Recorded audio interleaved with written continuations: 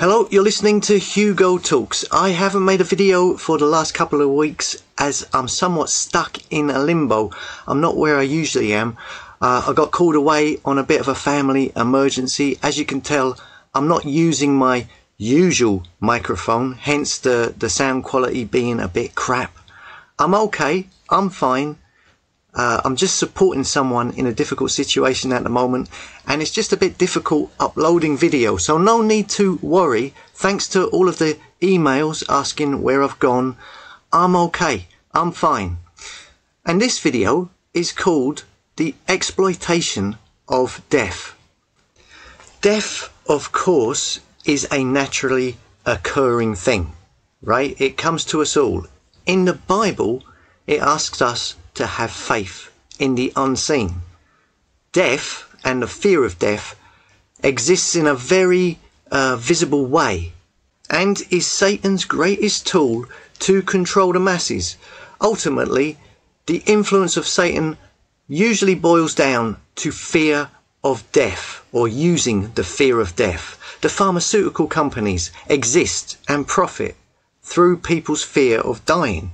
Fear of illness, fear of heart attacks, stress, mental illness, vitamin pills, cod liver oil. You've got the jib jabs, the whole COVID fear propaganda, the lockdowns, the medical industry, the blood pressure pills.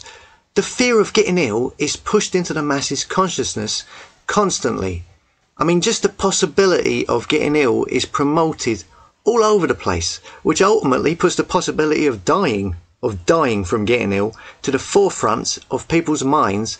And as I said, this is pushed and promoted by the false prophet, the second beast. The false prophet being the international interconnected media network. And it's this exploitation of the fear of death which is exaggerated massively in order to control the masses. That is Satan at work. Remember, Satan is the father of all lies and the master manipulator. And the fear of death is his ultimate tool to control the masses. That is why you've got streaming platforms putting out endless shows about serial killers and true crime murders to keep that fear of death in the forefront, in the centre of the minds of the public. Why the news, focuses on stabbings and murders every day, wars, and the talk of, say, like, for instance, Russia nuking Britain. Think back to the 1980s, for example, and all of the fear propaganda films about, nuclear war and what do you call it? Think Threads, that movie Threads, and When the Wind Blows. It's nothing new. It's keeping the subject of death in people's minds 24/7, because Satan knows the fear of death is his primary manipulation tool, and it is the fear of this world. Right? The fear of this visible, physical world and the world around you that you can see. And it is that fear that interferes, that interrupts people's connection with God. Hence why fear propaganda is everywhere. As it says in Psalm 46, God is our refuge and strength, a very present help in trouble. Therefore, will not we fear, though the earth be removed, and though the mountains be carried into the midst of the sea, though the waters thereof roar and be troubled, though the mountains shake with the swelling thereof. The Lord instructs people throughout the Bible to do not fear, do not be afraid. He is with you through the valley of darkness. This is said so many times because it's showing you, it's warning you, it's guiding you, because it is through fear that Satan uses men to manipulate other men. And that death through the media and through Hollywood propaganda has been manufactured to be the most scariest thing in the world. And that goes hand in hand with theirs and Satan's agenda to eradicate people's belief and faith. What they want really, basically, is people with no faith who are petrified of dying. And then those people are putty in Satan's hands. So look, death is basically the physical body, the flesh, returning from where it came. And the spirit that animates the body and gives it character, brings it alive, that then also returns to where it came. The body becomes dust and returns to the ground where it came from, and the spirit that goes back to God where it came from. The spirit is like the wind. It is unseen. Yeah, it is invisible. The wind blows where it wishes, and nobody can see when it comes and where it goes. And it's just the same with the spirit that is breathed into all of us. In Genesis, in the Bible, God formed man from dust in the ground and then breathed the life of spirit into his nostrils. God made the body formed by dust from the ground and gave it life by breathing life into his nostrils. So when someone dies, that spirit leaves the body and it goes back to God. It returns back to God. Whilst the physical body, the flesh that has wasted away, that becomes dust and returns back to earth. As it says in Genesis, for dust you are, and to dust you will return. The things we see around us everywhere, all the time, the trees, the people, the Black Mirror devices, the streets, the cars, it's all transient. Everything we see with our eyes, they only last for a set time. It's all momentary. It all wastes away eventually. It all ages. I mean, everyone's physical outer self is wasting away, and it will turn into dust.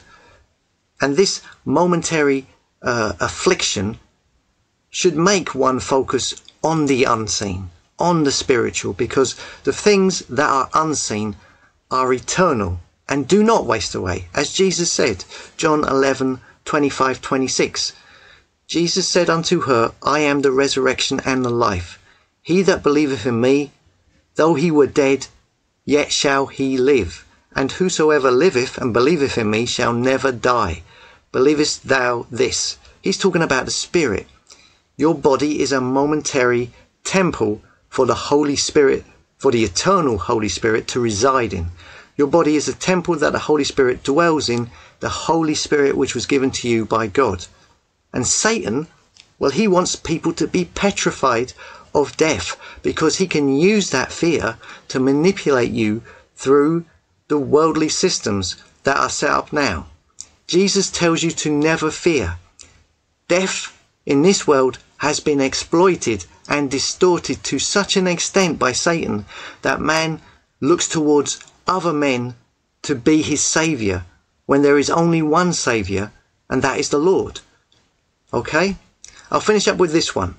The Lord is my shepherd, I shall not want. He maketh me to lie down in green pastures. He leadeth me beside the still waters. He restoreth my soul. He leadeth me in the paths of righteousness. Yea, though I walk through the valley of the shadow of death, I will fear no evil, for thou art with me. Thy rod and thy staff, they comfort me. Thou preparest a table before me in the presence of mine enemies. Thou anointest my head with oil, my cup runneth over. Surely goodness and mercy shall follow me all the days of my life, and I will dwell in the house of the Lord forever. Thanks for listening. Thanks for your time. And I'll see you in the next video.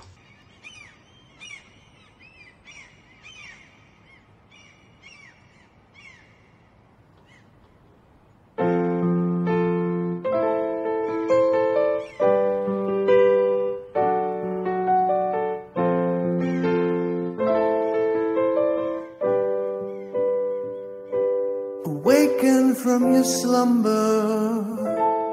Let your yes be yes, your no be no. Have faith in the unseen, your life redeemed. Stand firm when it matters. Do not be deceived, scoffers and all. Pour scorn on the divine, puts before swine. Man, he has only one life to live, and only one soul